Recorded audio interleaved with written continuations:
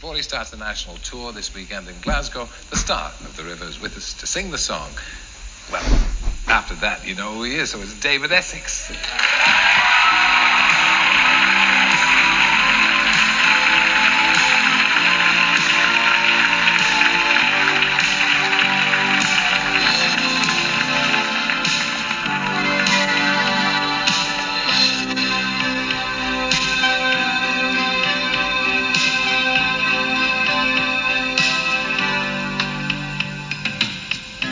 I watched the river, I was fishing for the moon.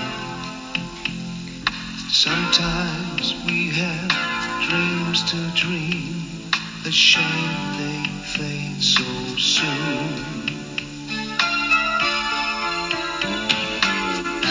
Then without warning, girl, you came into my world. All the dreams held in my hand suddenly unfurled. Oh, the river of love that brought you here has swept away my heart. There are so many things I want to say, but don't know how to start. Still waters run deep. Still waters run deep. So deep.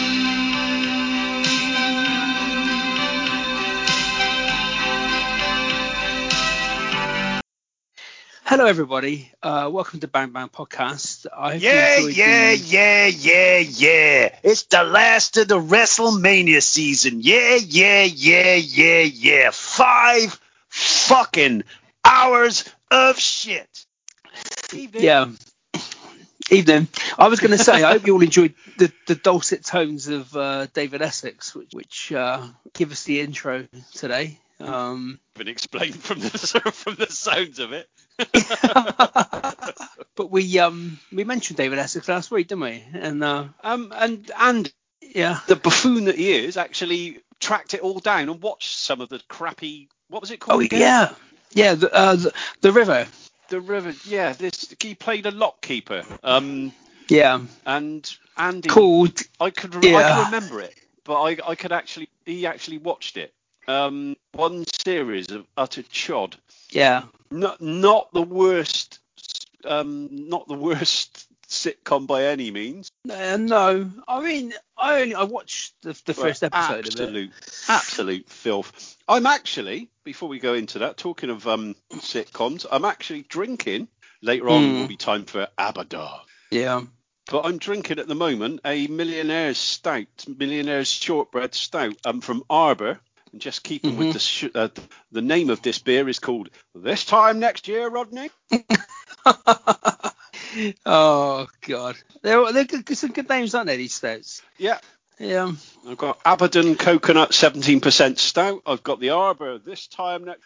Starting off with a mere 6%. I'm going for a Choco Libre and then a North Star after that, ending the night with 17% of Dangerous Tackle.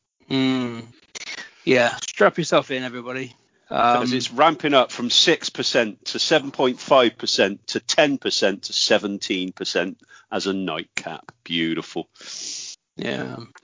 Well, in the wonderful tradition of crap sitcoms, David Essex actually plays a character called Davy. Not too much of a stretch. He's like a lovable rogue, an ex-convict who becomes a lockkeeper.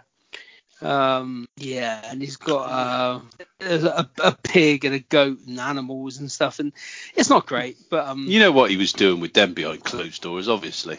Well, I mean, not to say, but yeah, but look out, we'll try and do weekly updates on David Essex, let you know what he's up to these days, but don't bother. That's the David Nobody Essex. actually cares. Nobody at all. I mean, I beat the fuck out of him while I was on acid, so nobody's cared about him since then. And it wasn't a cardboard cutout; it was a bloody poster. Was it not? Yeah, he was playing at the Colston Hall. Yeah, the right. 98th anniversary of Silver Dream Machine or some bollocks. Yeah, I don't listen back to this stuff, so Yeah. I just remember David Essex and something, and it sounded about right. Anyway, we're still doing last week's fucking podcast from the sounds of it. We are, aren't we? Yeah, yeah. Well, this week then. So I didn't actually ask what people's opinions were of WrestleMania 25 last week. I never ask.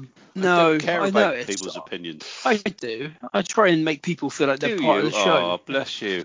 They're not paying for it. Fuck them. No, I know. Yeah, yeah. But this week we're doing WrestleMania 34. Yeah. And this is the end of our WrestleMania I don't month. know. They're probably next week in a vain effort to keep up in the Monday morning wars. But billionaire Rob will be trying to find some other sitcom with a failed 70s singer in it. Yeah. Well, yeah. Obviously, this will come out. This will come out next Monday, and that will be the first episode of the Monday morning wars. Yeah, the at UTT podcast, Unbooking the Territory with Dan and Rob, who are, Rob's a regular contributor to the show. Yeah. Dan, if by regular contributor you mean questions about either Dallas, Coronation, or Minder. Yeah. Yeah. But I mean, that's okay. No, he's the opposition now. He's going up against us. I'm fucking. That's it. I'm gonna Vincent K. McMahon him now. That's it. What we'll have to start doing is obviously I know they've taped 4 or 5 of their shows already in the can, so if we can find out what they've been talking about. Oh, well, yeah, we can give away the results 4 or 5 weeks in a row if they're pre-taping it. This is live, children. Yeah, either that or we'll have to start doing the show live on Monday mornings. I don't think that's really an option, is it? Send it out live. Yeah. Yeah. When we're up 6 o'clock in the morning, just before we go to work. yeah, we'll try and do it that way. But guys, if you're listening to this, well, you will be listening to this. Obviously, you wouldn't have heard me say this, would you? Otherwise, but once you finish listening to this, maybe go and listen to the Booking the Territory podcast. Maybe wait a few days. Maybe wait a few weeks until maybe go back and listen to Yeah, and then in the meantime, you can check out our back catalogue instead of wasting your time on some of that's pre-taped. That'll put bums on seats. No, that's wrong. Isn't it? Yeah, don't say that. No. The turning point in the Monday morning was already before the first shot's even fired. Yeah. Yeah. Go and check out Rob's Booking the Territory. It sounds like a peachy idea. What's it about? Well, so the premise from what I can gather is that they're going to go back and look at the highest rated episodes of the different bookers of sort of during the Monday Night Wars. So I suppose like one of the highest rated, the Russo shows and Vince and other bookers. Russo. Yeah. Russo. And yeah. Well, no, I think it was different creative periods. So when people were, Russo. I'm not really sure, to be honest. I listened to the trailer, but it just, I actually, I did say there's only a 1 minute bottomless trailer. Pockets of billionaire Rob. Right. So yeah, this week we're talking about WrestleMania 34. Of which the Yorkshire Ripper played absolutely no part. Yeah. So next week we're going to be doing, if there's, basically, pull up the Wikipedia page. WrestleMania 34 was absolute triumph for Baron Corbin and Jinder Mahal. Yeah, currently, yeah. Until somebody changes it back. If you have a look at the results page, results bit, every match was won by Baron Corbin and Jinder Mahal. Yeah, that might have changed. In there. Yeah, that might change. Hopefully, it will change. But I just noticed my suspicions were first aroused when Baron Corbin won the 20-woman battle royal before the pay. Hang on, surely something's wrong here. And I had a quick scout through, and Baron Corbin and Jinder Mahal won everything that year. So great, we can just basically put it to bed. All hail Baron and Jinder. And he wasn't actually on the card, was he? I think he might have been in the pre-show battle royal thing. Yeah, I think he was. Didn't he win that? Didn't he actually win that? No. I can't remember because I didn't. I think Matt Hardy won it, didn't he? Matt Hardy. Oh God, yeah. Delete. when Bray Wyatt helped him, because Bray Wyatt's not on this card either, is he? I think he returned to help him. I think I'm just looking. Yeah, he did. Yeah, he won it in 2018. Matt Hardy. Yeah, Baron Corbin won it in 2016, so he did win it. Yeah. Yeah. So next week we're going to be doing any other bollocks, like a WrestleMania themed any other bollocks. We'll be asking you for your favorite WrestleManias, favorite WrestleMania matches, moments, and then you can ask us questions about. It can be about WrestleMania, it can be about anything basically. So that'll be our Q&A show, and then after that, I'm not really sure what we're going to ask for that. We're going to have some guests coming up in the upcoming weeks, but yeah, we'll see.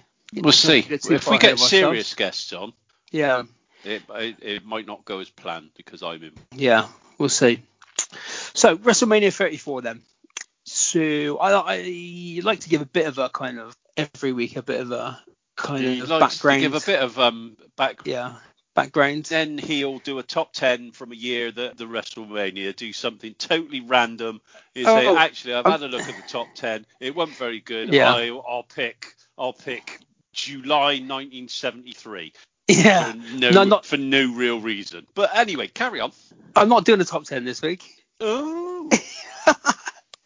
Well, I couldn't think of it because I was going to do the top 10 from when Roman Reigns was born, but that was very similar to the top 10 of like, I think it was 1985. So 10. It was, yeah, and I couldn't be arsed. I'm taking notes for this one. This is the first episode we've done. I think I've done an episode before where I actually lost my notes on my way to your house.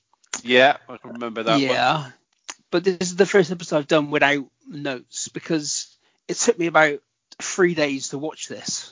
That was without taking any notes. So by the time I actually got through the end and watched this entire thing again, I couldn't be asked to go back and take notes on it. So, and again, a lot of it is people that are around now. So a lot of the time when I do take notes, it's kind of background and stories about blokes, whereas this time it's all basically current wrestlers almost, isn't it? So there's not so much exciting, interesting stuff about this bloke. So no.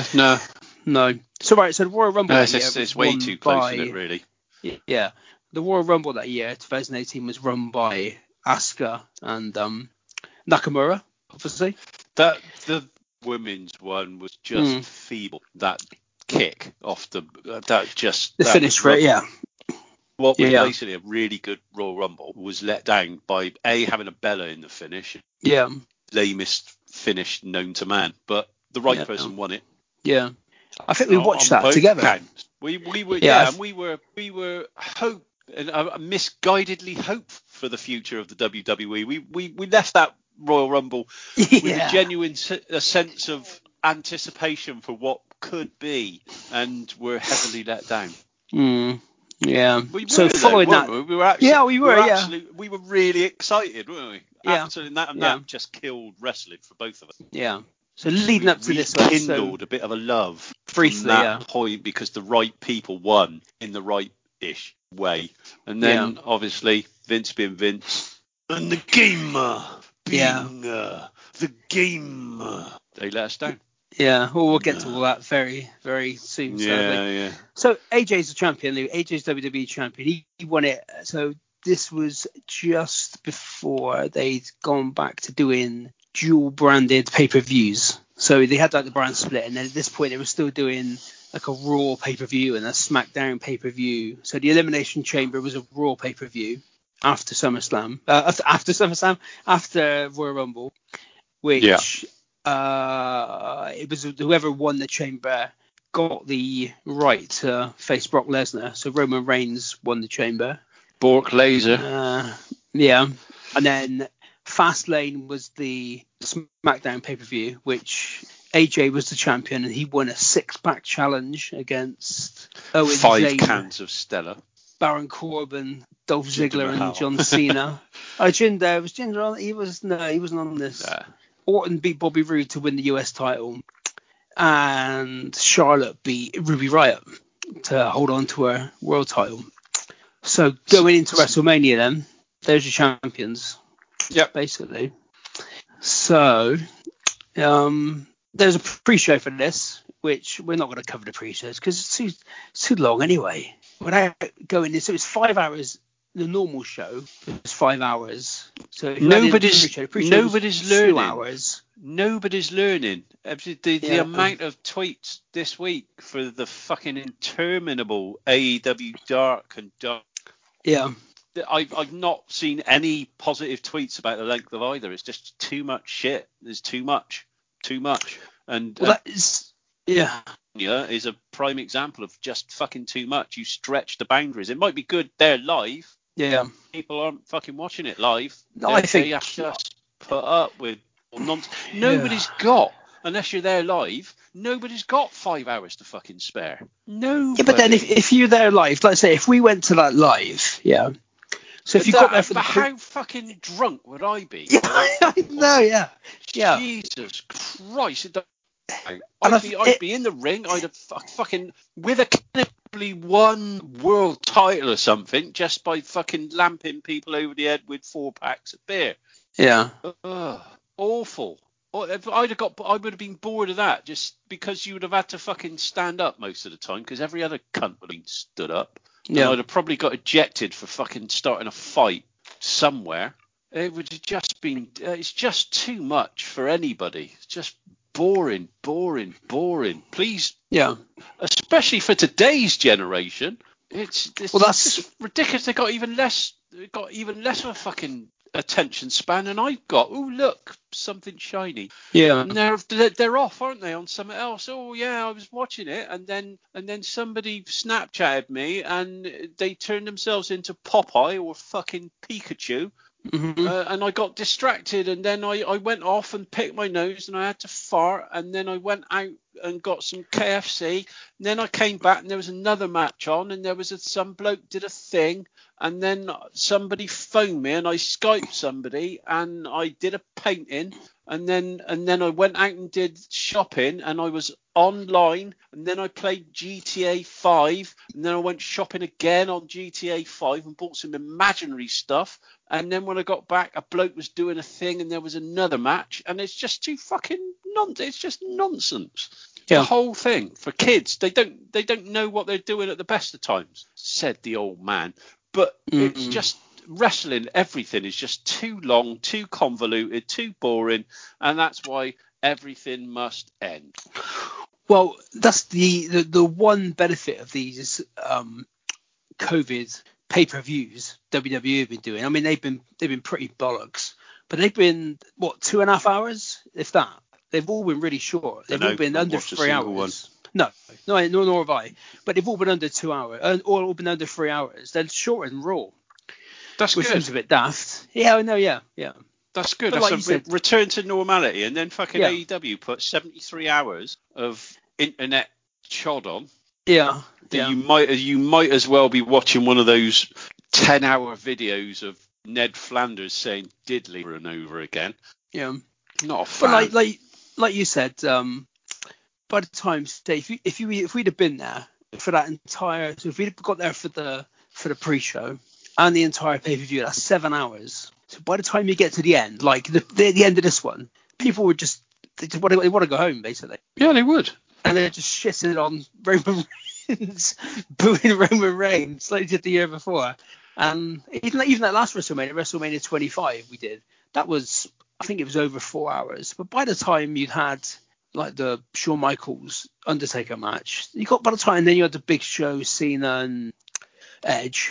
But the got to the last match with Orton and Triple H, it was like 25 minutes, and people are just like asleep basically by that point. Yeah. That's the last thing they think, oh, we're headlining WrestleMania. Yeah, but everybody was asleep an hour ago. Don't wake them up with your interminable banging and going on fighting your mate because everybody's asleep or going home. Yeah, it's like your team is 4-0 down and there's 10 minutes to go. And it's like, why should we stay? It's just like everybody's heading for the exits. Yeah.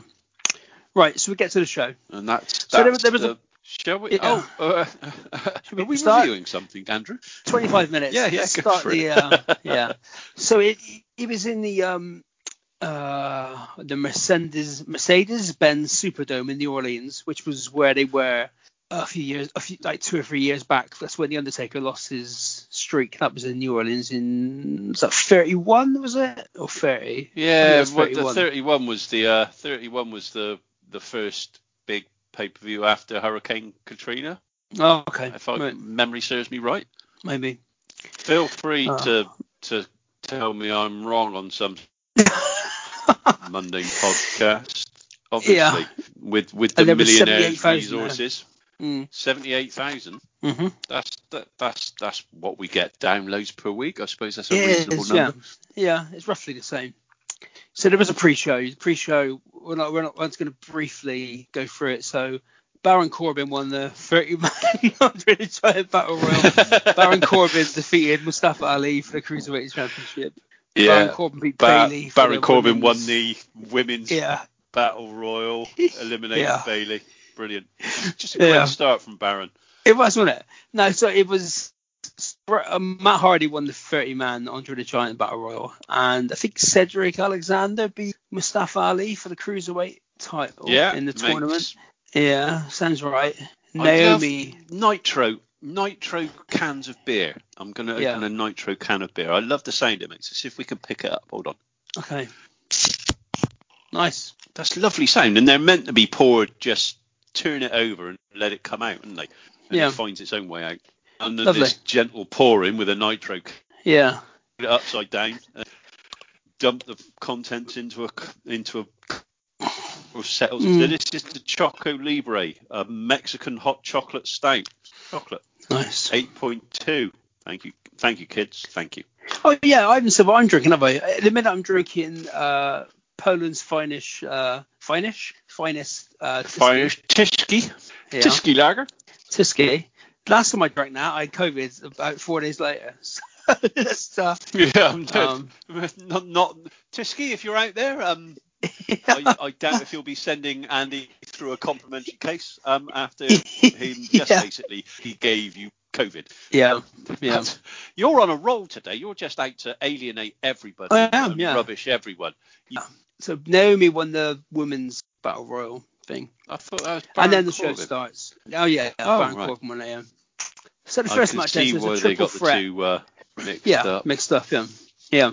The bald guy. So the first match, he wasn't bald then. He was receding then when I think he was completely bald. Oh, very receding, wasn't he? God. Slightly receding, yeah. Right, first match then is a triple threat for the Intercontinental title. Seth Rollins, The Miz, who's champion, and Finn Balor.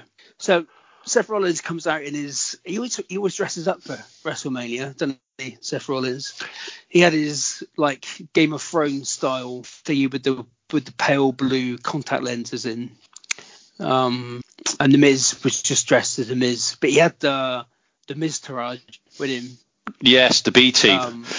The B team. He sent them to the back. And then Finn Balor came out with his rainbow Balor Club stuff on, surrounded by a lot of other people wearing rainbow from the LBJL. Both from the TV series. Rod, Jane, and Freddie were rainbow. There. Bungo, what are you doing, Giuseppe? Yeah, from the LGBT community, people there. Did I get those letters in the right order? I think I did. LGBTQ. Okay, yeah. I think we've added questioning now, haven't we? For people who are not quite sure. Yeah. Where they stand, who are troubled and questioning. They'll come to the right answer in the end. It's all good as long as love's involved. It doesn't matter what you are. Yeah. As long as you find the person for you, and even if you don't find the person for you, as long as you're happy, everything is good. Where love's involved, you just find your own way. Yeah.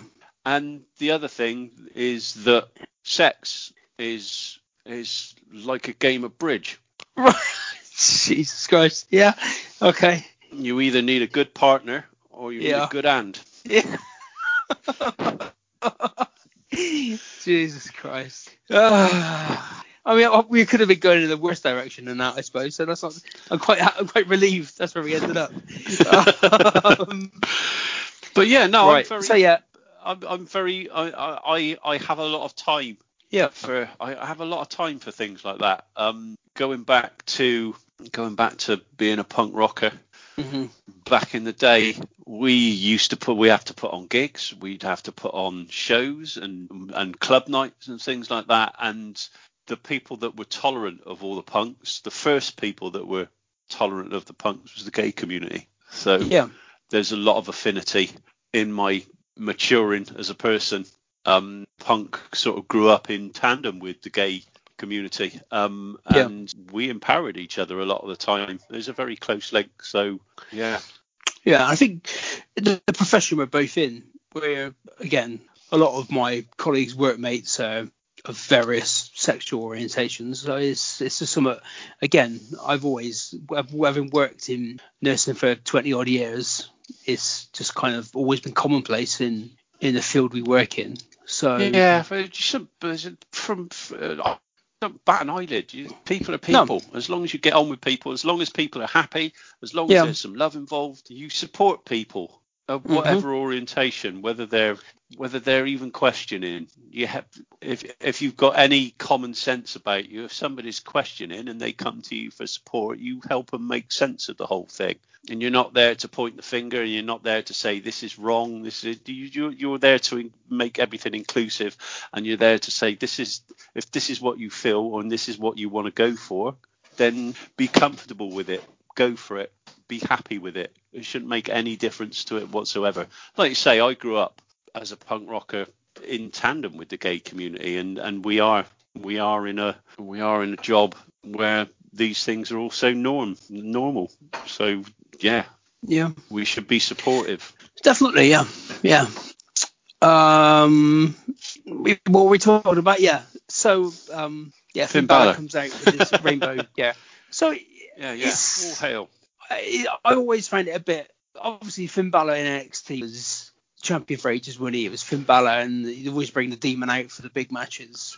And then when he got to the main roster, obviously got injured pretty quickly, didn't he? He won the world title. Was he the first? He did. He won that. What was it? The first Universal title, and he'd done his shoulder in there and then, didn't he? So he came back. You didn't see the 24 Hours documentary on the all-conquering WWE network. Literally, when he walked through, they were all clapping, and he just went to Vince. He just went, "Have a look at that." And Vince was like, straight away. So I think that kind of ruined him, didn't it, really? Yeah, they lost all. I don't think he ever really recovered by that point. No, he hasn't. And it was a shame. I mean, he's gone back to NXT now. He's back to being the Prince, isn't he? So Prince Devitt almost. So. Yeah. And he's not done the Demon for God knows how long now, has he?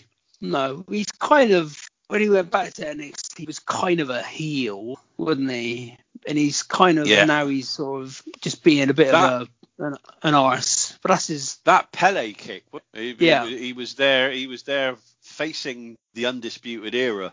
Yeah. Who did he give the Pele kick to? I can't think who it was now. But yeah, I know, I can remember. I can see it now. That was just Ricochet. I can't remember now. Bell. They fucking. But they were going to, weren't they? Him in the head. Before I think when he went back to NXT, the plan was for him to wrestle Walter, wasn't it? For the UK title. That was what their initial plan was going to be. Yeah. But obviously because of COVID and lockdown and that, it never actually happened. So they had to kind of scrabble a bit for that. And he's just kind of, he's just one of those guys. He's kind of, I don't watch NXT anymore because I don't really, nobody on there I particularly like, to be honest. But I'll say this week after week until there are audiences there, I don't see why I should watch any of it. Yeah, it's like fucking in a vacuum, isn't it? It's just doesn't happen. Rubbish. But this is a good match. But again, even in this match, I think the crowd seems slightly kind of like knackered already. To be honest, it's the first match. Yeah, it's Rollins wins the Continental title. Yeah, again, I don't know. It's a lot of guys. I think it is probably down to lockdown, but I didn't really like what they're doing with Seth Rollins either, with his whole Messiah thing. Like it seems to be the only guys that have actually flourished are blokes that were.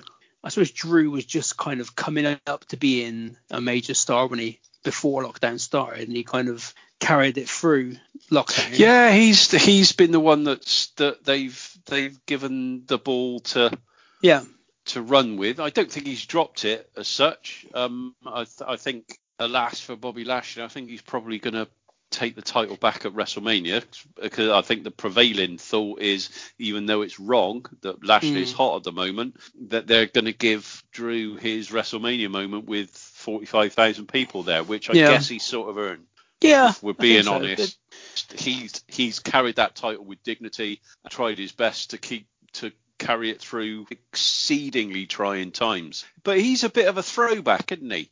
Almost to that to the golden age of WWF, isn't he? He's sort of one of those large and life big characters, but he can actually wrestle as well, unlike Hogan and the Warrior and things like that. But he's like a modern day equivalent of bloody Hulk Hogan.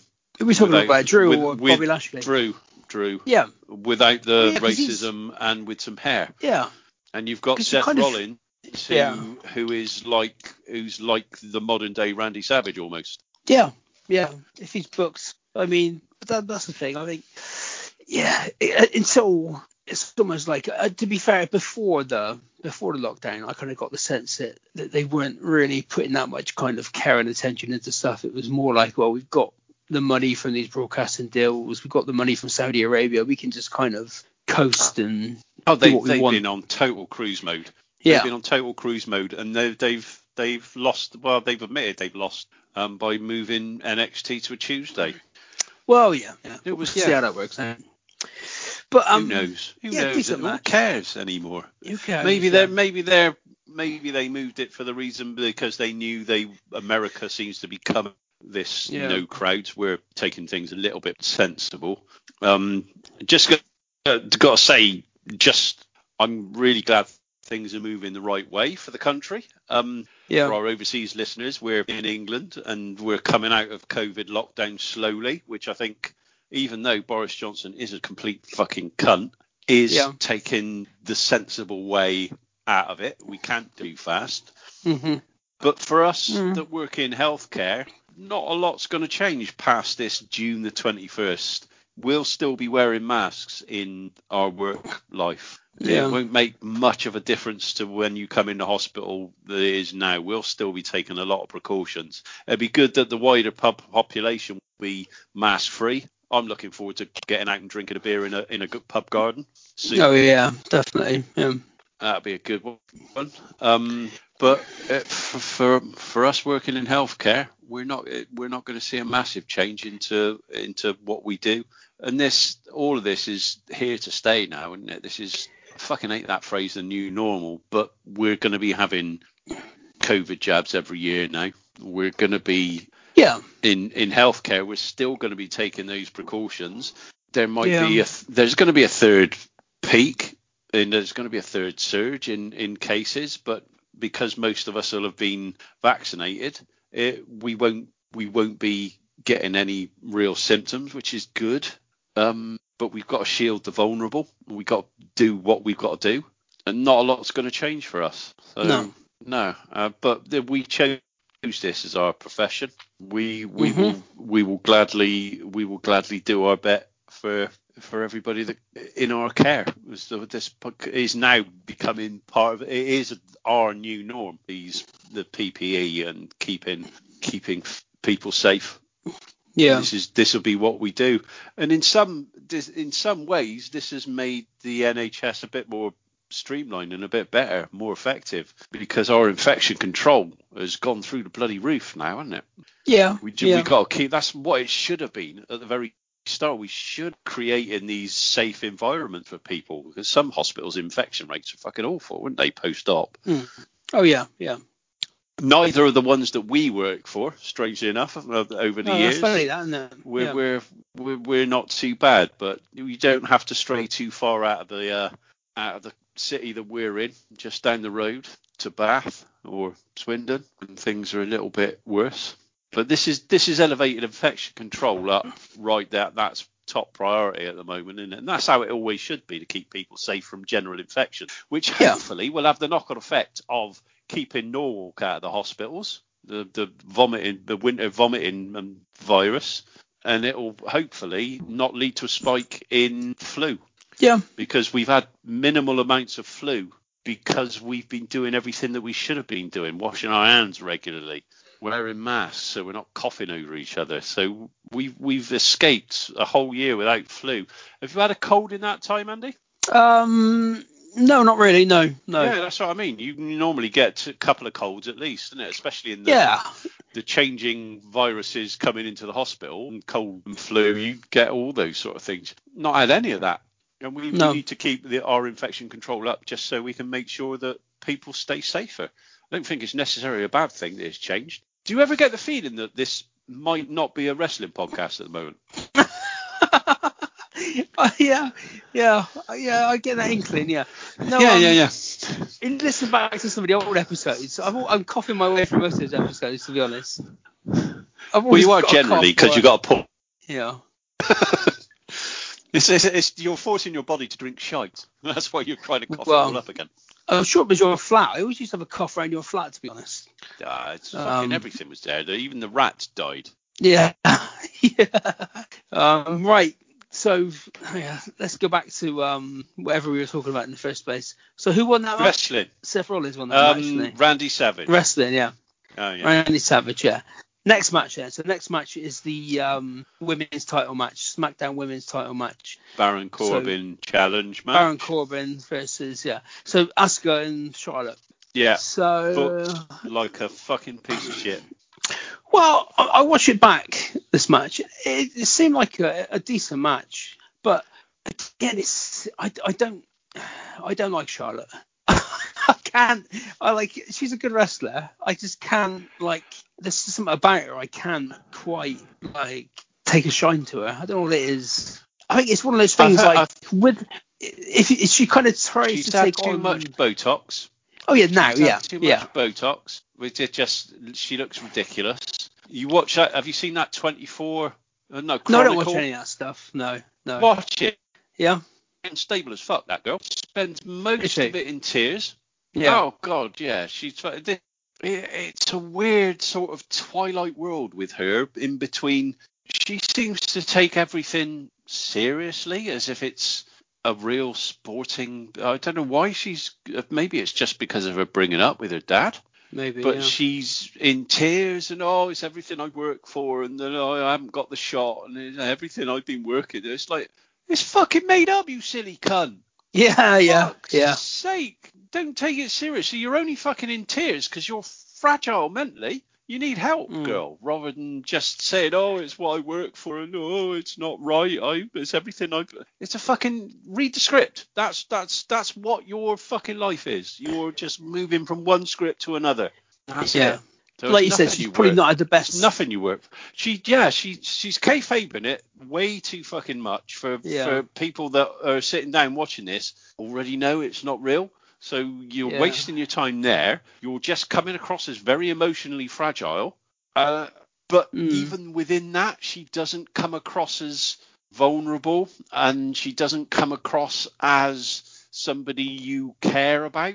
No, because I think I couldn't ever see her now. She's supposed to be like a face of some description. I don't get how. I wouldn't know. I've not watched anything. No. Of that ilk for God knows how long. But she doesn't. She's not a very. She's technically good. She's athletically gifted. Oh yeah, definitely. Yeah. But she's as a person, she's not a likable or you couldn't identify or get into the character at all. She's a bit of a twat. Well, I think the difference with her and her old man, obviously it's difficult one to compare, isn't it? Because her dad's probably the best wrestler in history. But yeah. I'm not gonna deny that. But she sort of tries to kind of. You know me, I'm a big Ric Flair fan. So. Yeah. But she kind of tries to take on that persona. She's just broken, isn't she? Yeah, she has, and she can't do it very well. Cocky. And she's still carrying around a load of baggage from her brother dying, and I can see why that would really affect you. But I think if you look at sort of obviously Ric Flair's persona, Ric Flair was a really good wrestler. B, he was a cocky, son of a bitch, and he was always, a lot of the time, he was like equal size, or he didn't wrestle anybody smaller than him, did he really? If anything, he wrestled people that were a lot of the time bigger than him, and he would be sort of underhanded and cheat to win. I remember his stellar technical series with Marco Stunt. Yeah. But and then on the very few occasions he was a face, people loved him anyway as a heel, didn't they? So it was like, we'll just cheer him anyway. And if he's a face for a little bit. You know he's going to turn heel eventually. But he got cheered. He's a natural. He was the original tweener, wasn't he? Really, but he was always more comfortable as a heel.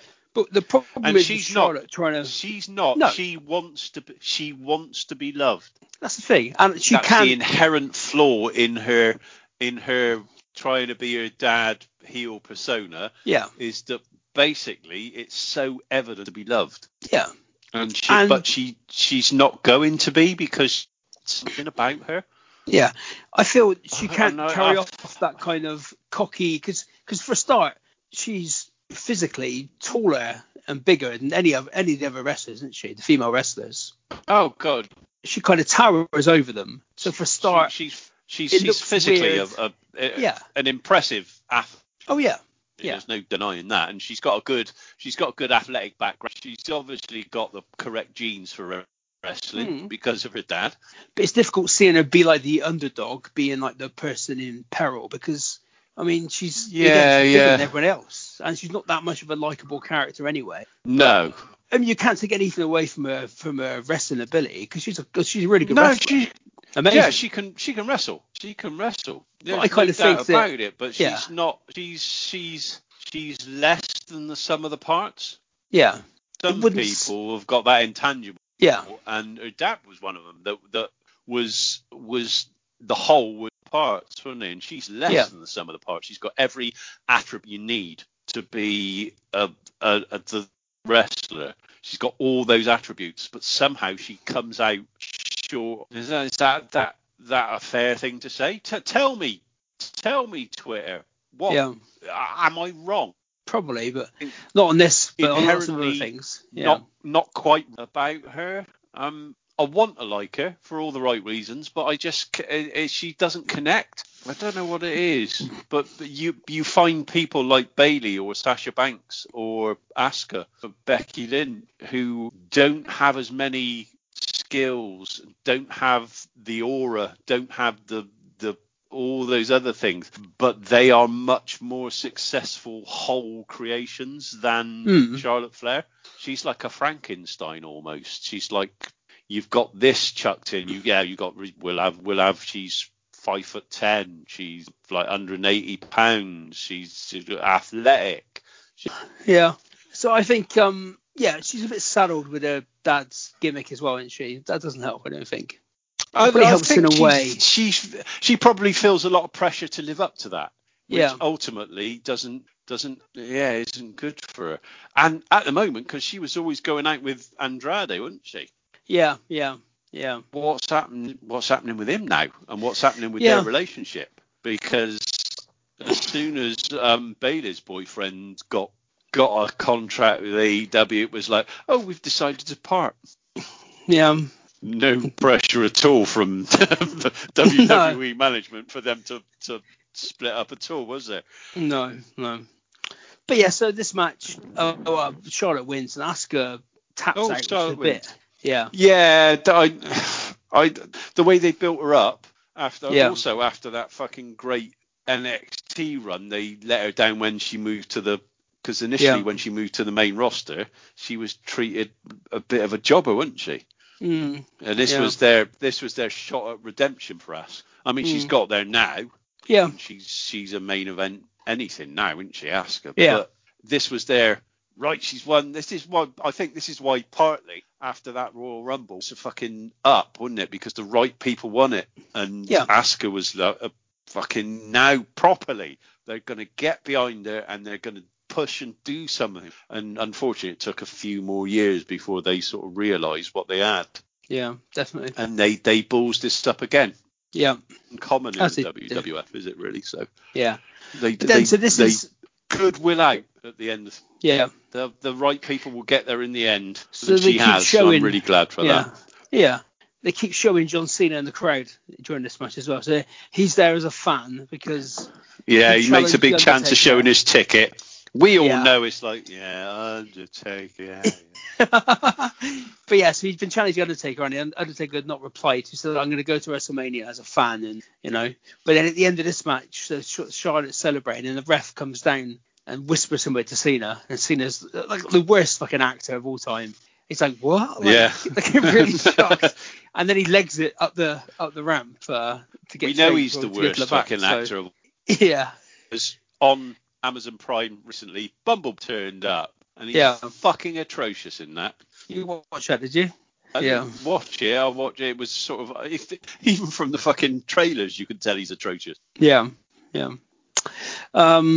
So what's next? Next is the fatal 4-way match for the US title. I completely forgot about this match with good reason, I think. So it's Jinder versus Orton versus Bobby Roode versus Rusev. And Rusev gets his Rusev Day entrance with Aiden English singing. There's still not good. You're still not going to get a better Rusev entrance than his original one with the really crappy 70s Russian music, and he comes down to the ring in a fucking tank. Yeah, that was that. As far as that, he peaked. He peaked with that one, didn't he? And that was a cool. I used to love his Russian 70s music. Yeah, that was great because it was poor quality as well, just to sort of ape the behind the times Russian product at the time, wasn't it? It was brilliant. I really enjoyed that character of Rusev. And now look at him. He's fucking plays video games, and he's in a Twitter war with Jim Cornette. How far the mighty have fallen. Well, yeah, I don't really know. I mean, if you look at it's quite. I was go for the. He's the most popular person in this match. Rusev. Yeah. It's a whole Rusev Day thing. Bobby Roode comes out with his glorious. Didn't it? So. Yeah. But he didn't do anything with it, did they? See, that's what they come up with that themselves, didn't they? So it was like, nah, we'll shit on that. Like, everybody's into that, but we'll just ignore it, basically. Yeah. So that's the good thing about professional wrestling. Wrestlers are headstrong, and they just think, I'm going to do it anyway. Yeah. They don't care. And if it is, they don't like it because it's not something that they've pushed down your throat like fucking Elias. Yeah. It's something that organically caught on, wasn't it? Which is really good. There's like tugboats. Tugboats World Championship ring. That wasn't scripted. That just happened, and basically the fans demanded it. Yeah. This See, that's what. Yeah. We're gonna get Unbooking the Bang Bang podcast. Mm-hmm. Me and Rob will just. Yeah. A podcast. Yeah. This We're moving up the ladder now, people. We're on the North Star. We're on 10%. Yeah. On to come. That's when it all possibly I wink and everything goes fucking tits up. And then Tuesday morning, after Andy's managed to salvage something from the entire recording at the end, I get fucking my inbox fills up with people like Millwall, Chris Bellis, Scottish Danny, loads of people in there going, what the fucking hell were you on? I'm going to tell you now, it's Abaddon. 17% of possibly the end of my life. Right. So that match, so the triple threat match, the fatal 4-way match for the US title, and Jinder wins. Yeah, again. But again, this is a nothing match, really. It's like 8 minutes. Like, it's hardly even there, really. I think Rusev won like a match to get into this match, like on SmackDown the week before. And I think they just put him in there because Bobby Roode and Orton had been feuding. It was like Rusev was in there basically to take the pin and screw your Rusev Day stuff, trying to get over, But yeah, I don't know what they're doing with him in AEW. He seems to be just kind of, not really doing anything, is he? No. And if you look, he was feuding with Bobby Lashley, wasn't he? Look where Bobby Lashley is now. And look where Rusev is. What a shame. It is. But the next match is probably my favourite match on this show, which is the mixed tag match with Angle and Ronda Rousey against Triple H and Stephanie. Yeah, WrestleMania has especially later on, Yeah. WrestleManias did turn into a bit of a one-match show, really, didn't it? And this was always going to be interesting, Yeah. but fucking hell, did it surpass expectation? Fair play But to this Ronda match, yeah. Rousey. Yeah, definitely. It was a bit kind of when she came in, it was like, well, what's she gonna be like? What's she gonna do? Yeah. And she took to fucking professional wrestling quicker than Kurt Angle and fucking Bork Laser. Yeah. She Yeah. really, I have to say, fair play to her, because she got professional. The first couple of she picked up the promo side of things really quickly. It was after this. It was the following year.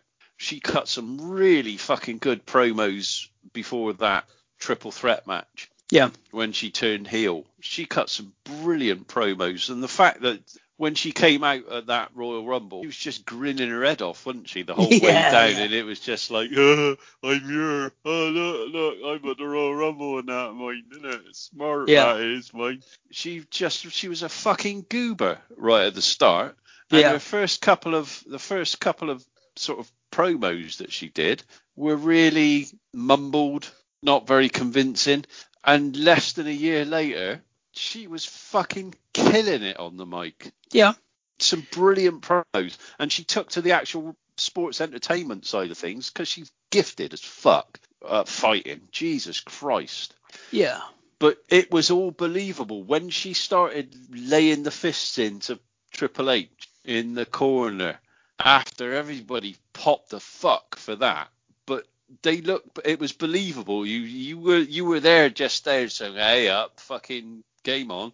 Kurt Angle was broken by then. He could barely fucking walk down the rampway. And I really do feel I'm glad that the AEW surprise wasn't him, because he doesn't need to be in a wrestling ring ever again. Sting doesn't need to be in a wrestling ring ever again to do anything. Big Show, please just stay out of that ring. Do what you're doing, but stay out of it. Christian, afflicted about that boy, because I really like Christian as a character, but he's done, and has been done for a number of years. Yeah. To me, it carries about the same weight as Tully Blanchard getting in the ring a few weeks ago. It didn't need to happen. Yeah. It shouldn't That have was happened. quite well done, though. I quite like that. But Yeah. it didn't need to happen. It shouldn't have happened. And I'm like that with Christian now. It's like, go back to the Edge and Christian show. Be a bit of a goofball on that. And it doesn't. He's not. Oh, I fucking hate saying this about Christian, because I love Christian as a character. Yeah. But not now. He's not. And what the fuck is Tony Khan on these days? He's losing it big time. He's turning into. He fucking looks like a tramp. He's gibbering away on promos. Fucking losing it big time. It's all going to shit at AEW. Sorry, AEW fans, but it's all going to shit over there at the moment. It's all running away with you. You've got a shit load of fucking matches. You've got an overly booked internet program, 2 programs. You don't need any of that. It's all turning into a bit 1999 WCW for me. Well, I watched Dynamite last week. I've set it the up first because time. they're actually showing it on ITV4, aren't they? And Yeah, I've managed to catch up with it on the fucking and press the button that says record series. So yeah. I'll I enjoyed last week. It was good. Okay, I'm really pleased for you. They give that kind of They Eddie Kingston and John Moxley did some like a sort of promo which kind of explained the end of the pay-per-view, which was ballsed up, and that led to utter horseshit explanation. Let's just say this now.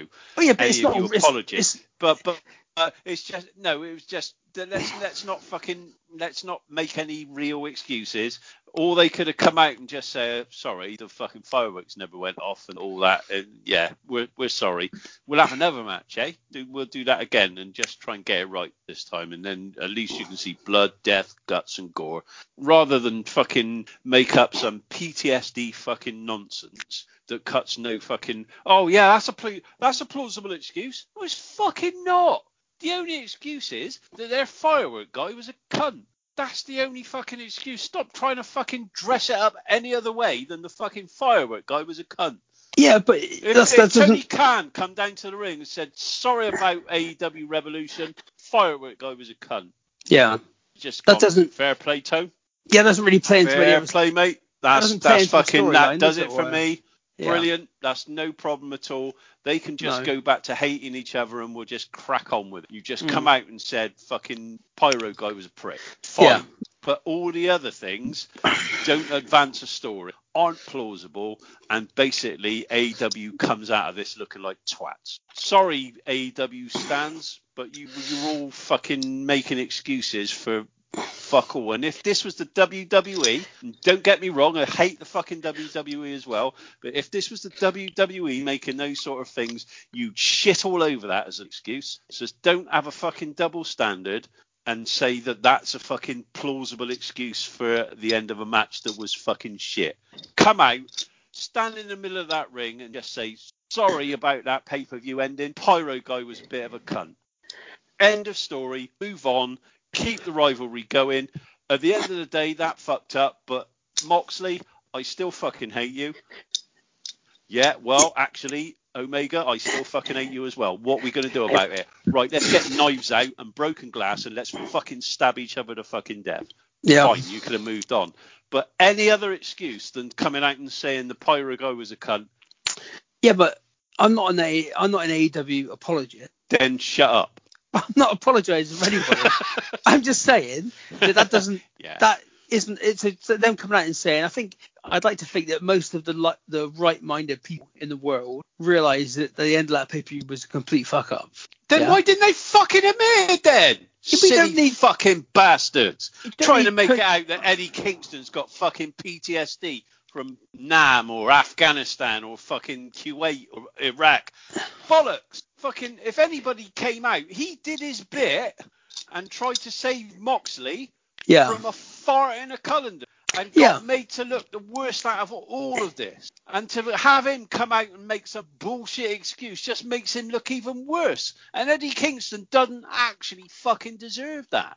He deserves a fucking proper push, proper excuse, proper face turn, proper run, and fucking everything on the level. But all he's got is go out there and make yourself look like a twat and try and vindicate what was fucking basically the fireworks not going off. Make yourself look like a cunt.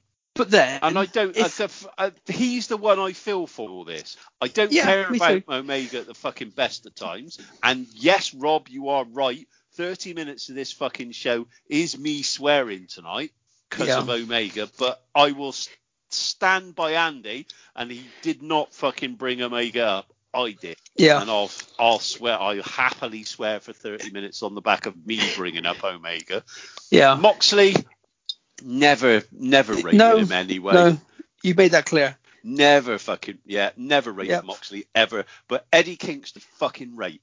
And to have him why it was so shit is because I had flashbacks of Acid's back on Superman thing when we were drinking White Lightning cider under the pier and stuff like that, and then this but came out after me and I got flashbacks and blah blah. Fuck off, man. Eddie Kingston's the one that needs building up, not being made to look like a cunt. Put your shit in the fucking back of your fucking car.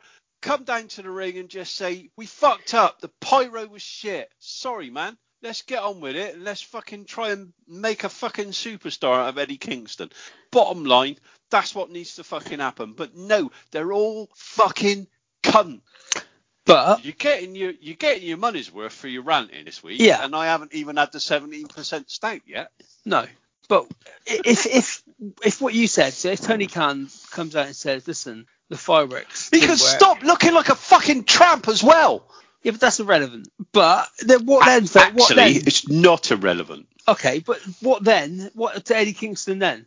Why is Eddie Kingston let down on the floor if the fireworks didn't work? Then what explanation does Eddie Kingston give then? He gives out that was the fucking storyline. That's what I was supposed to do. That was what. That's. Not stupid. He can say that these days. Yeah, but then that's the whole thing, isn't it? It's like, well, actually, none of it's real. We're not in the 70s, where everything was guarded to fuck, it's just like, I did my bit. Sorry, that was what I was meant to do. I expected the fucking fireworks. So that's where the fucking Tony Khan coming down and saying, actually, mate, firework bloke was a cunt. saved Eddie Kingston, because Eddie did exactly what he was told, and then when he was covering Moxley, all that happened, instead of a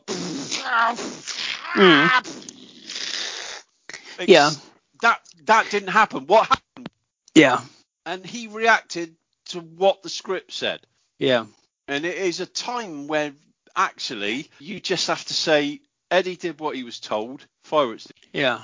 And I'd have more fucking respect for AEW saying that, and then just saying, right, we forget that.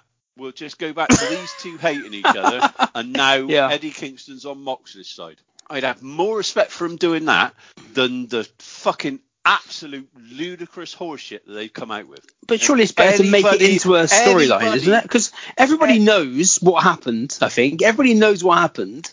Yeah. But you don't need him to come down and say, listen, everybody, it's not real. Obviously, it's all a load of bollocks. But the bloke we got to do the fireworks, he was crap. So I'm sorry, everybody. Eddie Kingston was led down on the floor because we told him to lie down on the floor, because none of this is real. That's what he was told to do. That's what was in the script. But we cocked up, but ignore all that now. We're going to go back to people pretend fighting in the ring. So all the rest of this now, this is real. But that stuff the other night, that was what was scripted. You don't insult people by saying any of wrestling's real. You never insult people by saying that. Well, what's the big game by him coming out and saying Twitter, we have television. We all know it's not real. So don't even go there. Just come down to the ring and just say, sorry about the end of the pay-per-view. Yeah. Pyro guy was a cunt. Yeah. And that you just leave it there and just don't make too big of a deal of it. No. We don't need to go through all those other histrionics. We just say that's happened. That's a thing. That's over there.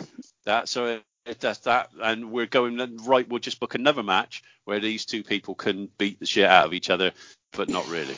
Yeah. Okay.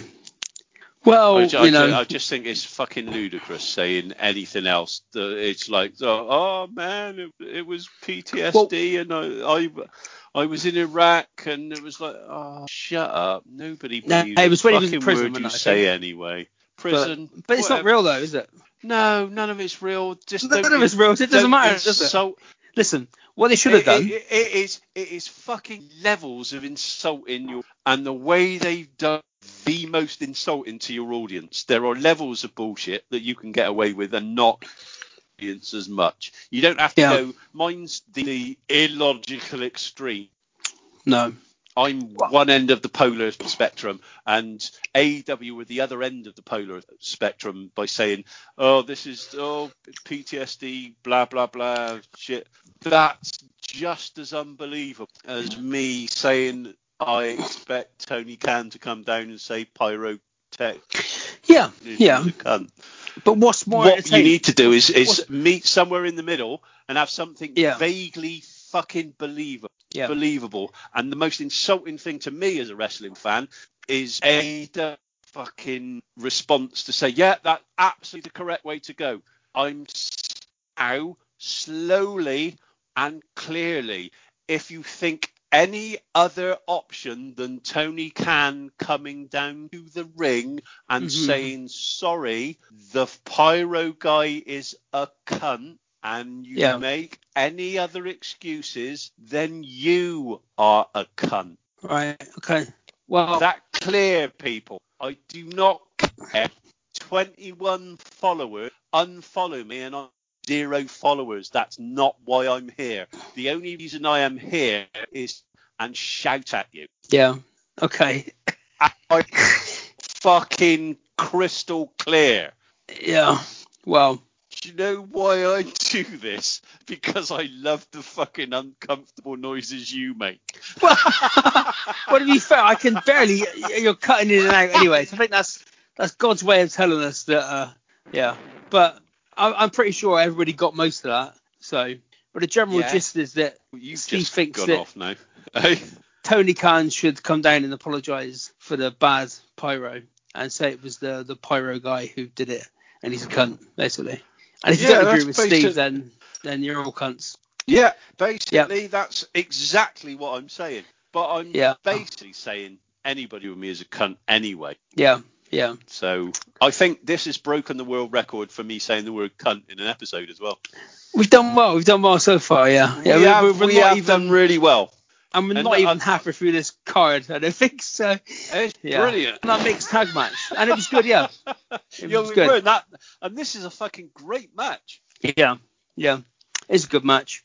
And it was nice seeing Ronda Rousey beat out Triple H as well, wasn't it? It was good. Quite good. And I think the way it was booked, I don't think Steph, who is clearly not a wrestler, no, the way she was booked from the start of that, with the arrogance and the "you're entering our world" promos and nobody actually believing her, she actually did what she needed to do in this match. I will stick up for Stephanie McMahon in this one. She didn't embarrass herself by any way, stretch of imagination.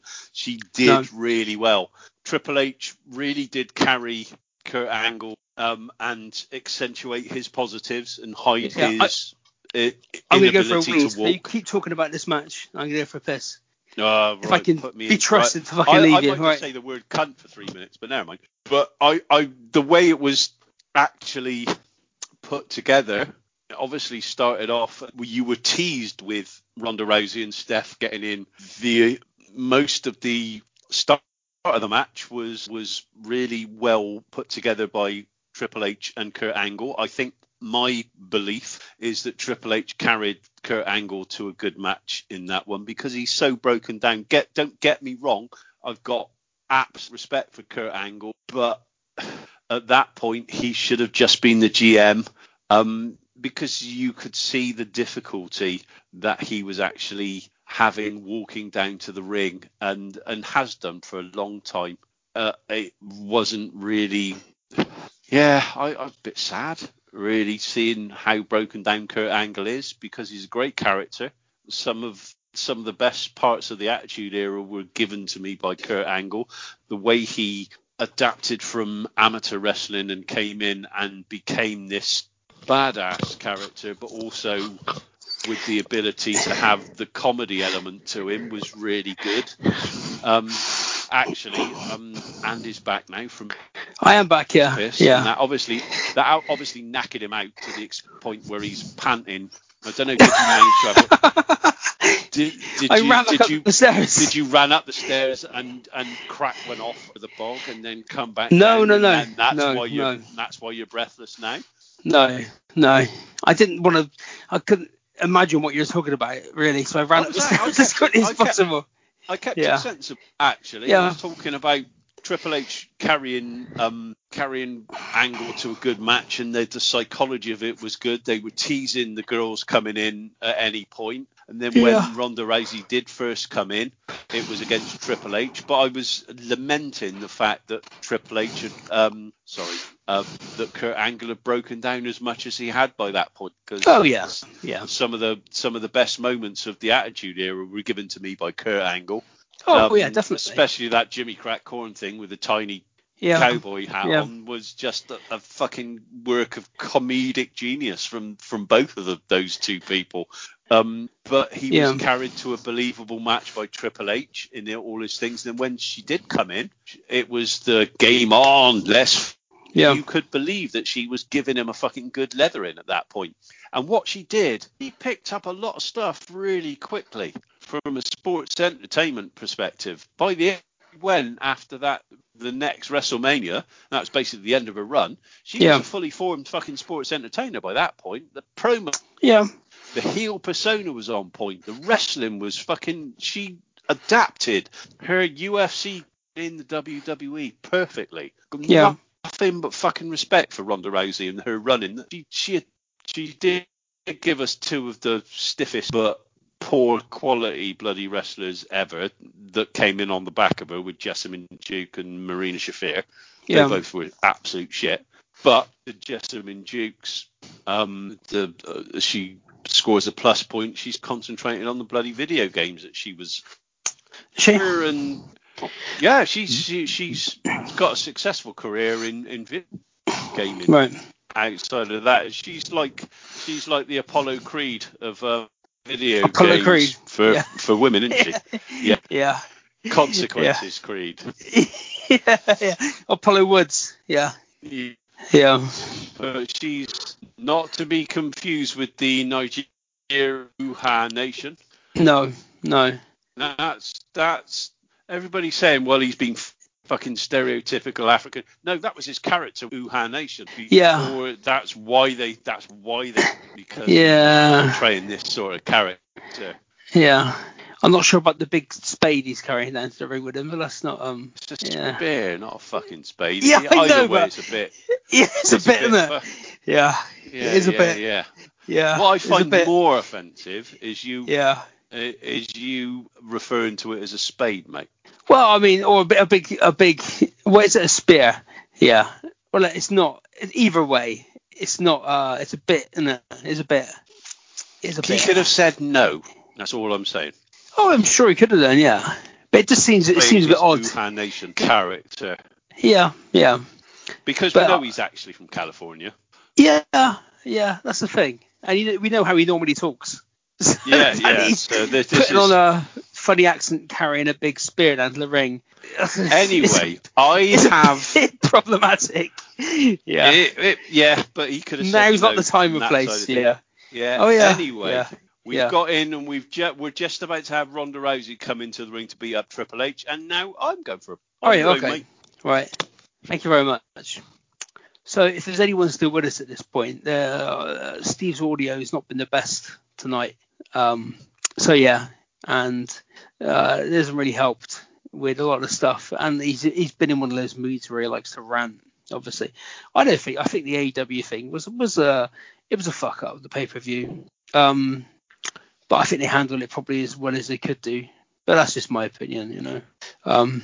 So Ronda Rousey won that match. We need to move on because this is shaping up to be longer than the actual WrestleMania. So. And I hope no one's been offended by anything we said in this episode because everybody knows I think we're both pretty right on people, you know.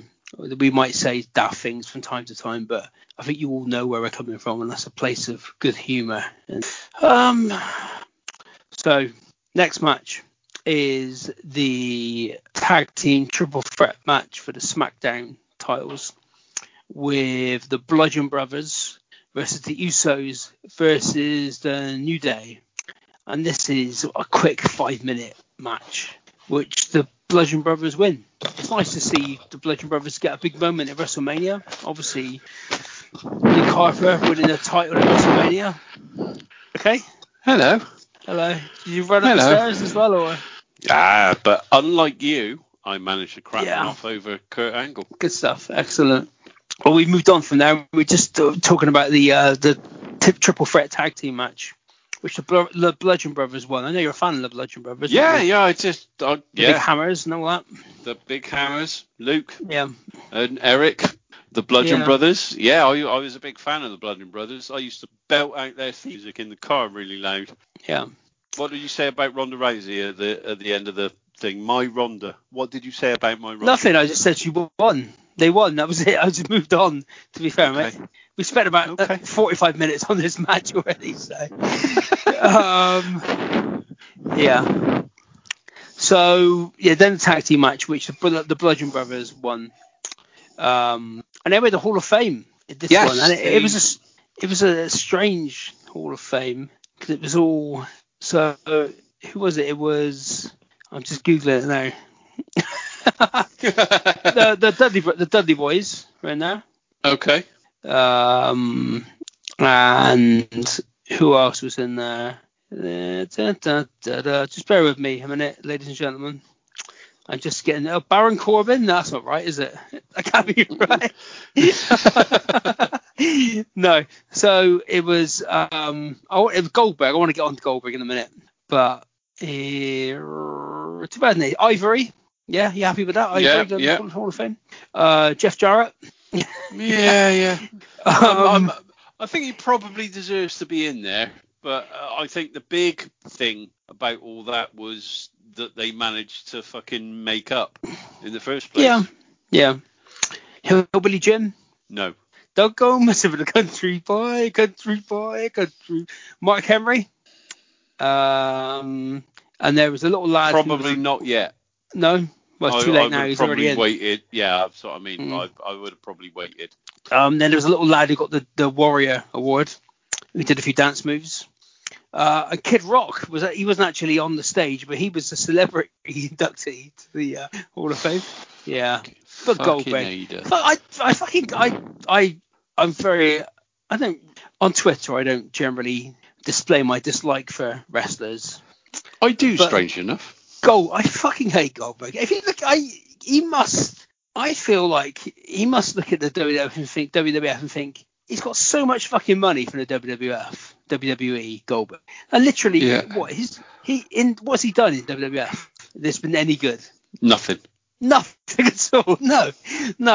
But the high point of his WWF career was WrestleMania 20.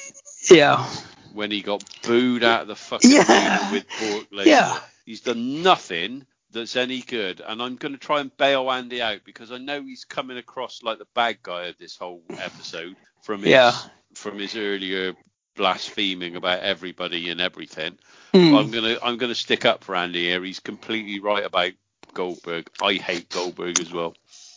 I mean, you can't really ignore his initial WCW run. Like he was a phenomenon, wasn't he? But I'm going to.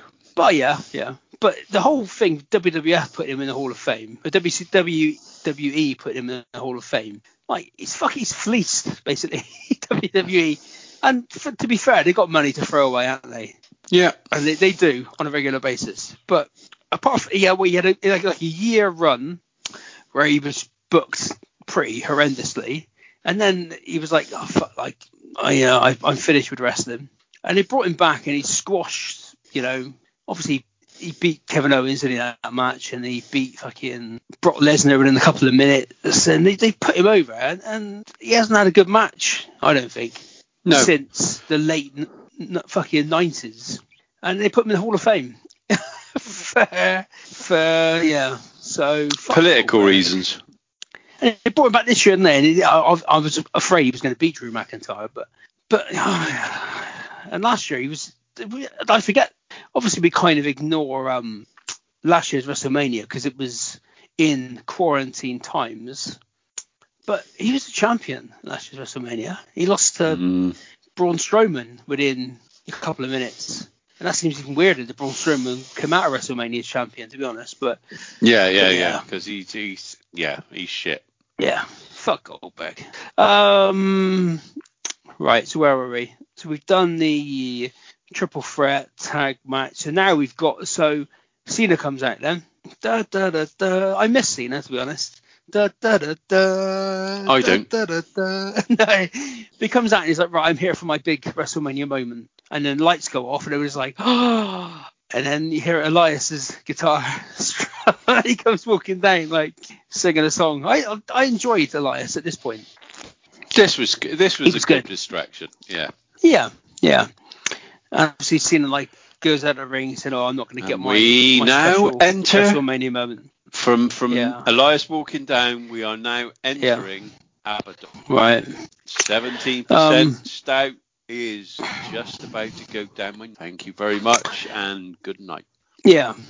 So they have a bit of a fight, and then Elias gets chucked out, and Cena's walking to the back like, I didn't get my WrestleMania match. And then the lights go out, and you hear the gong, and then there's the boots and the hat are in the ring, which he left the year before after he lost his match with Roman Reigns, and then lightning flashes, and then out he comes. And the time has felt weird, because why wouldn't you, if you're going to have John Cena and The Undertaker, you would make a big thing out of it, wouldn't you? I guess they made a big enough thing about it with this but it was like to week thing, but it did feel a bit. Yeah. And the fact that he lost in about 3 minutes. Yeah, it was a squash match basically. Yeah. It was under that. It was under 3 minutes. But they I watched the Last Ride documentary, and they covered this sort of period where he was like, after the match against Roman Reigns at the previous WrestleMania, he was like absolutely devastated about his performance. He wasn't in the condition to wrestle, really. Well, he went. It was this cycle of have a decent match and then we're going out on a proper one, and then it'd be shit, and he'd have to build it back up again. And he's gone out properly now, thank fuck, with the miracle of modern COVID matches. Yeah, but yeah, so he's had like a hip operation and he trained for this match, and when you watch it, he was actually training for a proper match. I think he was under the impression this was going to be a sort of 15-20 minute match, and they got 2 minutes. It was a 2-minute squash. Whether Vince wasn't completely convinced that he could still go and would just give him a quick, or we got the Undertaker right there. But it seems now like a bit of a waste, really. Yeah. But then again, after this, he's talking at the end of it, he's like, "Oh, if that's my last match, then I'm quite happy with that." But then, like in the trailer for the next part of the documentary, it shows that he went on to have the match with Goldberg, and then the match with Triple H, and then the match with Kane and Triple H and Shawn Michaels, and these are all abysmal matches, and he ends up having to keep coming back just so he doesn't go out on a shit note, which they eventually managed to sort of fix it, I suppose. But it's quite sad. I mean, I was watching it, and I was watching that today, and Kate, she was off work today, she came down and was like, "What are you watching?" Well, this is a documentary about the Undertaker. And she watched some of it with you. She watched some of it with me, and I tried to explain to her, like, this guy's been wrestling for 30 years. There's no way James would watch any of that with me. So fair play to Kate for putting up with you. But I was trying to explain how this guy, basically, he's probably one of the most famous decorated wrestlers of all time. He's been wrestling for over 30 years, and I was like, well, he kind of wants to, like, he had what was probably going to be his retirement match, but it was really bad, so he wants to get back and have another match to prove that he can still do it. And it was like the fact that he just come back and have a match to prove that he can still do it leads to him having more matches, which will then which means he has to go back, which means that he can't do and it. Train again. For another match to prove that he can still do infinitum. it. Yeah. So, but I mean, it's sad, but hopefully he's gone and he's not going to do it anymore. They should fucking induct him into the Hall of Fame this year. Yeah, but he seems like we've got Molly Holly and the British Bulldog. Yeah, I mean, that's fair enough. But I think they still did the ones from last year, aren't they? So Bulldog's one of the ones from last year. Yeah, he was one of the ones, and it's good that he's going in. I cannot. It's always deserved to have gone in. Just the way he went out of this world has sort of coloured a fucking no-brainer decision. Why isn't the British Bulldog in anyway? Yeah, bullshit. Yeah. Any other excuse than Tony Khan coming down to the ring and saying the British Bulldog not going into the Hall of Fame is because the pyro guy is a cunt is unacceptable. Yeah. So the next match is Daniel Bryan's comeback, his return to the ring with, of course, Shane McMahon to face Kevin Owens and Sami Zayn. So do you know what the original plan for this match was? Do tell me, Andrew. So the original talks where it was going to be Kevin Owens and Sami Zayn versus Shane and Vince. But Vince said, luckily enough, I've got a decent stout that is helping me get through this nonsense. No. Kevin Owens said that himself. That's what they were. But Vince said he couldn't. Obviously, he's got to try and run the whole night. He couldn't focus on wrestling as well. Let alone the fact that he was probably about 70. Because in the build-up to this, that famous GIF I've used, the headbutt. Yeah. So they were planting the seeds. That was going to be the match. But this is, again, it feels weird because, again, like nobody wants to see Shane McMahon wrestle, do they, anymore? No, the weak ass punches. Yeah, and the start of this match is they take out Daniel Bryan straight away. Like, he gets a big entrance. This was where he won the world title sort of 3 years ago before he got injured, and then they take him out immediately. And so for the first 10 minutes of this match, Bryan's like out on the outside, completely out of it. So the first 10 minutes of the match is Shane McMahon versus Kevin Owens and Sami Zayn. Now, if you're in the crowd, that's not really, it's not really what you want to see, is it? See Shane McMahon getting beaten up for 10 minutes. And he can't be a face, can he, Shane McMahon? No, not really. No. Not to any true wrestling fan. He's always going to be a heel because he can't fucking wrestle. Well, that's it. And again, the people there watching that match at WrestleMania, the fans, are probably thinking, well, you've got Daniel Bryan, you've got Kevin Owens, you've got Sami Zayn, probably three of the best wrestlers in the world from the past 10, 15 years. And we're watching Shane McMahon sort of fend off Owens and Zayn single-handedly. It's like, yeah, no, not really. To be honest, yeah, that's the only match I've ever wanted to support The Miz, was when he fought Shane McMahon. Yeah. Well, The Miz was a face, though, wasn't he, from that? Because Shane McMahon beat up his old man, didn't he? I beat up his fucking old man, to be fair. Oh, this is old man.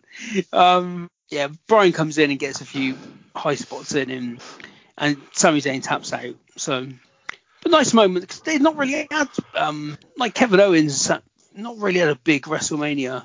He hasn't had his WrestleMania moment yet, has he? No. I think Sammy's ever going to get a WrestleMania moment, is he? He deserves one. Oh, definitely, Kevin Owens. Definitely. He deserves one this year from the fucking fact that he's put over whatever he's fucking been asked to put over this year, and he's done it willingly and with style. Yeah. Right. We're getting there. We've only got 6 matches to go. Fucking brilliant. We're another hour of swearing, Rob. Yeah. Beautiful. Next is Alexa Bliss versus Nia Jax. So Alexa's the champion. She's got Mickie James with her to start off with, but Nia Jax beats up Mickie James, so it's like a one-on-one match, and obviously Nia wins pretty quickly. This is basically the fat shaming match. Yeah. The payoff to the fat shaming, fucking, which is absolutely fucking ludicrous. Yeah, and they're still doing that storyline in 2019 or 18, whenever this was. Yeah, absolutely. Yeah. And Mickie James being involved in that. Yeah, she was involved in a storyline with her basically being called Piggy James, and she's not fat in any way, shape or form, isn't it? Nia Jax is a big girl, but she's a Samoan heritage, and she carries it off perfectly. She's a forceful presence and a big girl, and you'd like to think they could think of a different storyline then, but it's lazy, isn't it? And it's beyond lazy now, but it was really lazy then. But yeah, it's just horseshit. And the only thing you can say about that is that actually Nia Jax won the world championship. So yeah, nice for her. Yeah, nice for her, but the way it was achieved, it was just cheap. Yeah. And that was before she started injuring every last motherfucker. Yeah. Then the next one is AJ versus Nakamura, which was kind of billed as a dream match, wasn't it? Because they'd had that match in Japan, which was so good, which Nakamura won. Yeah. And it's a good match, but again, get the introduction for Nakamura at WrestleMania in front of like 80,000 people was pretty good. Yeah, I'll give you that. That was the high point of the entire match. But yeah, that's the thing. Again, I think it doesn't help. If this would have, I would give the example, if this would have been on a takeover in front of an NXT crowd at this time, it would have probably been insane, this match, I think. Because the crowd would have been like completely into it and kind of pushing them both on. At this point where, if you've been there for the pre-show, you're probably about 6 hours in at this point. So, fuck's sake. You've got nothing left. Again, it wasn't a great match. Didn't flow. Didn't look like but and obviously Styles wins, and then Nakamura at the end punches him in the balls, which leads to a whole few. Yeah, it wasn't. Well, I forgot because when Nakamura first come in, unfortunately, they put him in pretty quickly against Jinder Mahal for the world title. He kept losing to Jinder, and then thus invalidating his whole reputation. Yeah, but then it kind of felt like you said earlier with Asuka, that they'd given in the Rumble, they sort of turned the corner and maybe they'd actually, it's a chance to redeem himself. But yeah, I'm not sure turning him heel was the best. Again, out of these two, who would you prefer to see heel? You prefer to see AJ Styles? AJ Styles is the natural heel, I think. Yeah. I don't think anyway they played it with bloody Nakamura. He's a fucking face, isn't he? Yeah, people want to play it, and I don't know why this is possible, but I've drunk Abaddon. Yeah. And I'm moving on to a fifth stout there. A Good 10%er. A salted chocolate bigger cinder toffee stout from Bristol Brewery. Jesus. It's just going to go fucking wrong tomorrow, isn't it? For me somewhere along the line. For you, yeah. Oh, that smells like a fucking crunchy bar. Yeah. So Nakamura wins that. We're almost there. So the next match is Cesaro and Sheamus versus Braun Strowman and a partner of his choosing. I refuse to do anything. Let's gloss over this bullshit quickly. I'll let you gloss over it. I'm not having any bullshit. Well, just to show their disregard for tag teams. So they had I think they had like a battle royal for tag teams to decide who would get the match against Cesaro and Sheamus on Raw a few weeks beforehand, and Strowman entered that on his own and won it, throwing out all the tag teams. So that kind of shows, And then he wanted to pick. He said he could do it on his own, and there's some ruling said he had to pick somebody, so he just went into the crowd and picked a little boy out of the crowd, and then him and the little boy won the World WWE Tag Team Champions.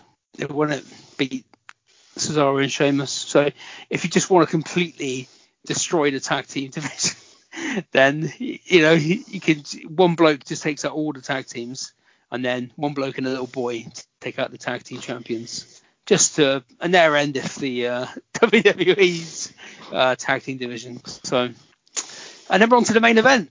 Yeah, I'm back in the game. Hurrah! By this point, everybody's had enough, I think. I know. Yeah. So it's Braun Strowman versus. It's not Braun Strowman versus anybody. It's not Braun Strowman. No, sorry. Fuck's sake. It's Brock Lesnar versus Roman Reigns, the head of the table, the tribal chief, back when he was basically. And the crowd are not a fan of this match, to be honest. No. Which again, you get to this point in the evening, and then this is people doing their finishers to no avail. The match, like we talked about with the Undertaker Triple H, Undertaker Shawn Michaels match, where it was finisher. This by this point, finisher, it was like, black finisher. Yeah. We're mega into that kind of phase now. This automatically makes it a great match because there's been lots of false finishes, and this wasn't a great match. It was Brock Lesnar beating the shit out of Roman Reigns for 15 minutes. Yeah, he didn't really sell anything, did he? No, but then you think, well, obviously Reigns is going to win. WrestleMania is going to get his big moment, but no. No. I do feel sorry. I mean, I've always, I think, like last year, I professed my love for Roman Reigns before he came back. I don't mind Roman Reigns at all. I think he's a good character. I think he's actually properly now as a heel. He's found his stride. Oh yeah, definitely. Yeah. Yeah, basically, the weak link in that Shield was fucking John Moxley, fucking Dean Ambrose, whatever. So. But the issue with Roman Reigns was just how he was being booked. He was being forced down everybody's throats, basically, and we didn't take kindly to that. But when it all happened naturally, and he actually embraced the dark side, he's a good heel. And that head of the table stuff, people forget the good stuff that the WWE do in building people up. They forget the good work they did with people like Daniel Bryan, going back even in this modern era, going back to the stuff, how they built up CM Punk, how they handled Ronda Rousey through her 1 year here from being the golden girl to coming out the other side and being a fucking really effective heel to build Becky Lynch up, and the rivalry between Bayley and Sasha Banks, and the fact that the antithesis of anything WWE was AJ Styles, and they managed to incorporate his style and build him up really quickly, and he's had a really good run as everything. I think people are entrenched in Vince McMahon's bullshit, and they've actually overlooked some of the good stuff that they've done with these people. Yeah. That just goes unnoticed, isn't it? And the biggest one of all is fucking Roman Reigns, when they actually stopped. Everybody, literally everybody, is telling us that he's a heel and stopped forcing us down their throats. When they took that on, Roman Reigns an instant believable heel, and they've got him a good gimmick as well. But that's the thing. At fucking head of the table stuff. Yeah. Perfect. Do you give them credit for that, or do you say, actually, you should have done that 2 or 3 years ago? Yeah, and they do take, they are a bit bullheaded with, no, this is the way we're going with somebody sometimes. Yeah. But if they realise that actually bad is good with Roman Reigns after pushing the fuck out of Steve Austin the way they did, and the way they dealt with the heel turn of Bret Hart, and the way they kept switching The Rock back and forwards before Hollywood said he was a good guy and you will only portray him as a good guy. Yeah. But people who have just got the wrong end of the WWE all the time, and they hate them because actually overlook those sort of things. The way that Punk was handled, the way that Daniel Bryan was handled, the way that Roman Reigns finally has been handled, the way that AJ Styles has been handled. Yeah. The way that the women's division has been handled. Even if you want to have a success story from somebody who's pretty much been homegrown and has battled through the adversity, much as I hate him, you could say the same about The Miz. The way he's been handled, the way he's been, there are a lot of things, and don't get me wrong, there are a lot of things that WWE do badly at the moment without an audience there, but that's the same with wrestling all over the fucking world without an audience, because we are the people that make things happen. We are the people that change people's pushes. We are the people that react to somebody and they just think, actually, that's happening, we'll react to that. We can change things, and it's highlighted the weakness of the actual, if you stick rigidly to a booking format. It's highlighted at AEW, it's highlighted at WWE, it's highlighted at fucking Impact, it's highlighted at ROH, it's highlighted at MLW. If you leave things simply to the people who are writing it, they don't have a fucking clue. And we are the people that affect change in wrestling by telling people what we think in a live setting and what goes down well and what goes down poorly. Because if they were left, if COVID happened and Roman Reigns was being pushed, that's all we'd have got would be Roman Reigns as the fucking unbeatable babyface champion. That's all we would have got. We wouldn't have got the chance to say, actually, do not force this fucker down our throats. This is bullshit, like we did with Roman Reigns specifically. Us coming back into the fold, and the fact, if it's handled right, 45,000 people in 2 nights for WrestleMania would be good to get people back in to an actual WrestleMania feeling. Yeah. They've got to do it right, though, because I'm coming from it as a health professional. I don't want people walking out of that thing and fucking 37,000 of those people have now got COVID. Yeah. So it's that sort of, we're at a trigger point with that sort of thing. As a healthcare professional, I don't think 45 people I don't think 45 people should be let into a fucking thing, let alone 45,000. I think it's too soon. Yeah. Let's see how it goes, because we do need the audiences back. Yeah. We do need to make what we feel, and what you see on Twitter is that it's that paradox. It's that little sort of echo chamber that we live in on Twitter as well. We gravitate towards people who have similar views to ourselves, apart from me, who has fucking diametrically opposed views to everybody on Twitter, and that's fine. But it does tend to be a bit of a sort of echo chamber, and we gravitate towards people who are similar to us in what we feel and what we think. Is that actually the prevalent thought? If you get in 45,000 people in there, you have to take on board their responses at that WrestleMania to who they like and who they don't, because it's been a long time, hasn't it? Hell of a long time before people have actually got in to see a live wrestling match. So it's been a long time before we, the people, have been able to actually put forward our views on who we like and who we don't like. We've been forced to fucking have people who, maybe controversial opinion coming up, that aren't much cop, that seem to have gone down well online. People like fucking Shotzi Blackheart. I don't rate at all. Fucking don't rate her at all. Shotzi Blackheart. No, I think she's an internet wrestler.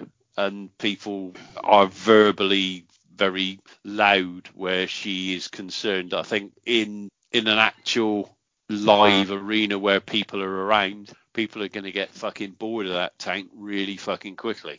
And it's like, I don't know. We'll see. She's not I'm not 6. I know Jake loves her.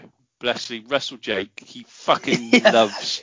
He loves Shotzi, and I like Jake, and this is where I'm conflicted, and I'm not normally conflicted. I'm very black and white. I fucking hate you, and I don't mind you. I don't know anybody. The only person I love, full stop, is Jane. End of story. I fucking hate or don't mind people. I don't like Jake at all. He's a really good bloke, and I don't like, and I do feel because of the strength of opinion that Jake has about Shotzi, I do feel maybe I need to give her another go, but I have, and I keep giving her a go, and I still don't like her. So no, sorry, but that's the thing. It's not. You're not going to like everybody, are you? No, I don't like anybody, but they are. So I where she's concerned, because I know people that I like on Twitter really like her, and I don't. And I just, and that's the only, Jake, you are the only person that's made me feel any minimal second of doubt when I've said, I don't like that person. No, I don't like her. I feel I should like Shotzi Blackheart, but I don't. And you're the person that's made me feel like I might be wrong when I know perfectly I'm fucking not wrong. And now Andy doesn't like her, but Andy has freely come out to say he like her. He's not conflicted like me. He just doesn't like her. So Jake, feel free to block Andy and unfriend Andy. I'm sure she's a nice, lovely woman. I mean, I don't know. She might be a horrible woman, but I don't particularly like her. I don't like anyone in NXT, to be honest. That fucking howl. It just annoys me. Yeah, she seems like she's got too many gimmicks going on. She's got a tank. She's got the green hair.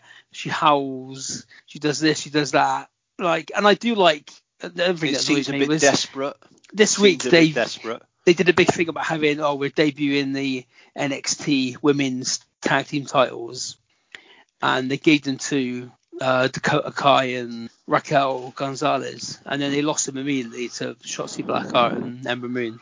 And I do like. I fucking hate Ember Moon. Well, I like Dakota Kai, so she just gurns like a fucking idiot. She's going out with Shayna Baszler. Is she? Yeah. Is that a scoop for the? No, that's an actual thing. Okay, that's fine. The fact I like Shayna Baszler. She's amazing. They had their sort of storyline that they had. Yeah. I'd like to think that during that storyline was when they actually started liking each other, and that's sweet. I Shayna's like amazing. I like Shayna. Yeah, Shayna Baszler. Yeah. And Dakota Kai as a baddie has grown on me, so that's good. Yeah. But Ember Moon, similar to Shotzi Blackheart, she's got too much stuff going on. Yeah. It's just with her tongue sticking out and like that. Yeah. She's got a fine taste in women, though. She's got so. Who has? Ember Moon. Because she's going out with Shayna Baszler, isn't she? No, we just said that she's going out. Dakota Kai's going out with fucking Shayna Baszler. I thought you told me Ember Moon was going out with Shayna Baszler. No, it's just because you're thick as fuck and you didn't listen. So Dakota Kai's going out with Shayna Baszler. Yeah, and that's what I said Right. with their fucking storyline. I didn't know that.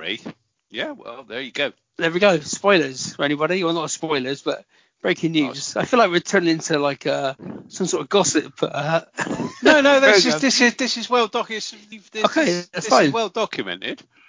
They're seeing each other, and that's fucking great, isn't it? That's cool. They So get I like to them. work and I like them work both. and yeah. So Yeah. that's all good. Love it. Love's a great thing. Love's a Well, let's fucking finish great on thing. let's finish on a positive point then.